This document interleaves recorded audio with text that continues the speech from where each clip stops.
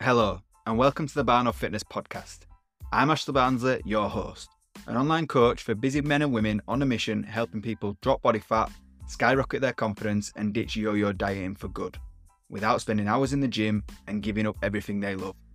This podcast will help you cut the bullshit out of fat loss and give you a clear idea on what you need to succeed.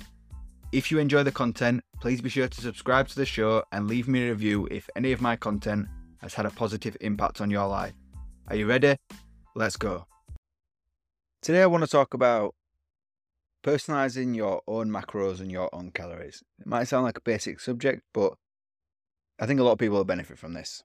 So before we dive into this, I want to just revisit the basics just so make sure we've got everything covered and everything's clear. Macros are short for macronutrients. They include protein, carbs, and fats. Calories, on the other hand, are the unit of energy that is derived from the food that we consume. So I want to talk about why personalization actually matters when it comes to this. By personalizing your own nutrition plan, it allows it to align with your own unique needs and your own goals. As I said in a previous episode, factors like age, your current weight, your activity level, and your main overall objective and goal all play a role in determining the ideal macro and calorie ratios and needs for your own body. So you need to start by calculating your baseline macros and calories. There's loads of online calculators out there that can provide initial estimates based on the information about you that you give it. I have my own calculator. You're free to use that on anytime you like. But from there, you need to take that number and fine-tune it based on how your body responds and your progress towards your goal. Because the thing is, these calories and macros that it gives you are always an estimate. So it's a good place to start, but then if you're not seeing the results that you expect, it's either one or two things, like maybe it's not perfect for your body and you just need to tweak it slightly, or maybe you're not, measuring and counting correctly, but that's a different story for today. The important thing to remember there is that although it may say this is what you should be aiming for, it might not work exactly right for you. So you might be needing to tweak it based on the results that you see. Your goals will shape the personalized approach when it comes to this. Whether you're aiming for fat loss, muscle gain, or even just maintaining where you're at right now, your macronutrient and your calorie ratios will be different. You need to tailor your plan to fuel your specific needs and objectives depending on what they are at that point in time. This personalization also extends to your lifestyle.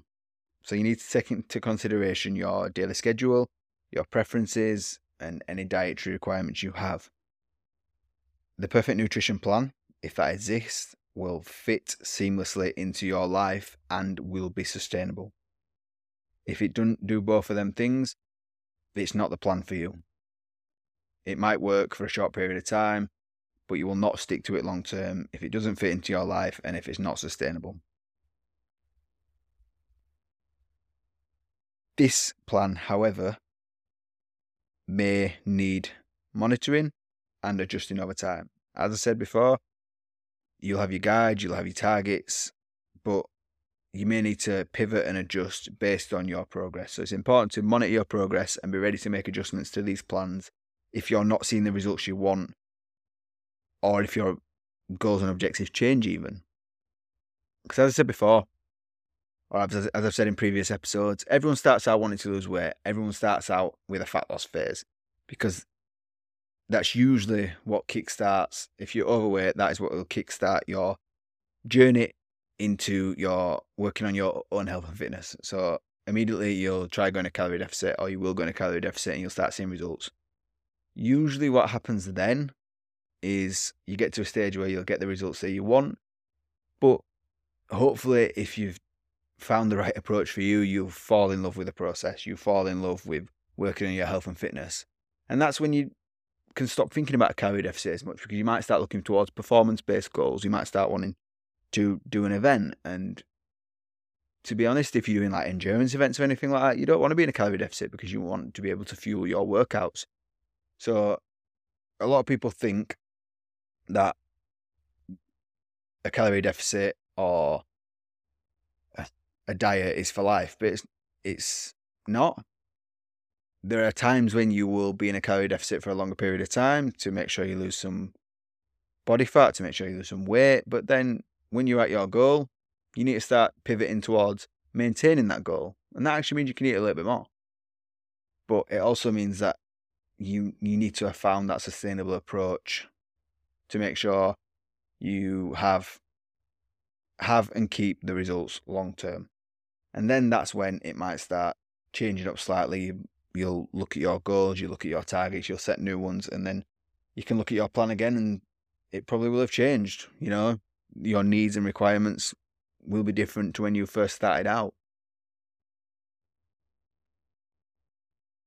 But it's important to remember through all of this that it'll always be personalised to you. It'll be based on what you want, what you need, what you like, what you don't like, and where you're at right now, where you want to go.